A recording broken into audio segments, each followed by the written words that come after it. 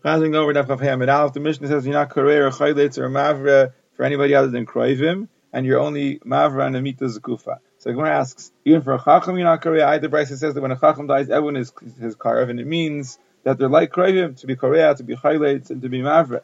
So the Gemara says the Mishnah must not be talking with a Chacham. Now if he's an Adam Kashi, also have to be Korea, because the Bryce says that a person's children die when they're Katanim, Kidesh Yivka V'Yisabel Adam Kasher. And it doesn't mean Kidesh Yivka, because that would be that they're taking collateral. It rather means because he wasn't Baicha Misabel, so they die.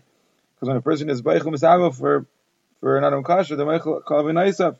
So it must be that the Mishnah is talking when he's not Adam Kasher. And if he's there B'Shas Tziyas Neshama, he's also Chayav, because the Shemel Lazar says that when somebody's standing with the mace B'Shas Tziyas Neshama, he's got to be Korea. It's like a Sefer Torah Neshraf.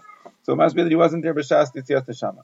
When Rav Safra died, the Rabbanim were in Korea. They thought that they weren't Mekabel Torah from him, so they don't have to be Korea. Abaye said, no, it doesn't say a Rav Shemeis, it says Chacham Shemeis. And also, he's like your Rav, because you always say over his Shmuas in the base Medrash. They thought it's too late. Abaye said, no, the Brisa says, Close one Shasukim Be'aspid, you have to be Korea, meaning for all Shleshim. So they thought it should be Korea right away. He said, no, you should be Korea B'Shas De'aspid. When a Fuda died, they wanted to put a Sefer Torah on his bed to say he was Mekayim the Torah. And if Chesed said he doesn't hold in his life, then you can do that. We shouldn't do it in his Misa. Because if the Chlifa said, I saw Rav Huna, he wanted to sit down in a Mita, and there was a Torah there, and he turned over a cat and put the Torah on top of it, he didn't want to sit together with it at the same time. They couldn't get the Mita out the door, it was too big, so they thought they would lower him over the roof. And Chizur said, no, the Kabbalah is that it's there covered for the Chacham to take him out the door. They wanted to put him into a smaller Mita, and Chizur said there's a Kabbalah that you got to take him out in the Mita Rishayna. Like Vidam Rav said, the Kaveh of Mace is in the Mita Rishayna, like it says by the Ara in Gal Chadash, and it means in the first Mita.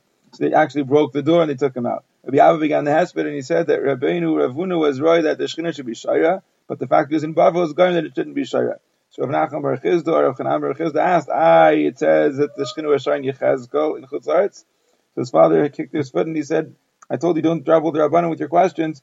Haya means it was already Shaya from before from Eretz Yisrael, or because he was in Eretz Yisrael, but Rav Huna didn't have that. When they took him to Eretz Yisrael, they told Rabbi Ami and Rabbi Asi, Rav Huna is coming.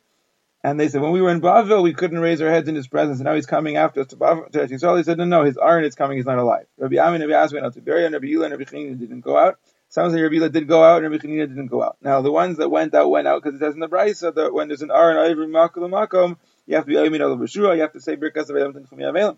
The ones who didn't go out, it's because there's another Brisa that says you don't have to go out and be Aymin Bashura. You don't have to say Birkas of Elam Tenchum Yavelim. Now, the is Stira.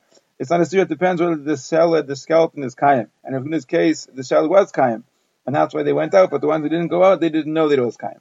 They said, where should we bury him? Rav Huna was Marbit Tzara, Rabbi Chia was Marbit Tzara. They said, we'll bury him next to Rabbi Chia. Who's going to take him in to be buried? Rabbi Chaga said, I'll take him in, because I was a Muki my limud when I was 18 years old. They never saw Kerry, and I was Meshamish, and I know his Maisim, that when his tefillin turned over one day, he fasted for 40 days.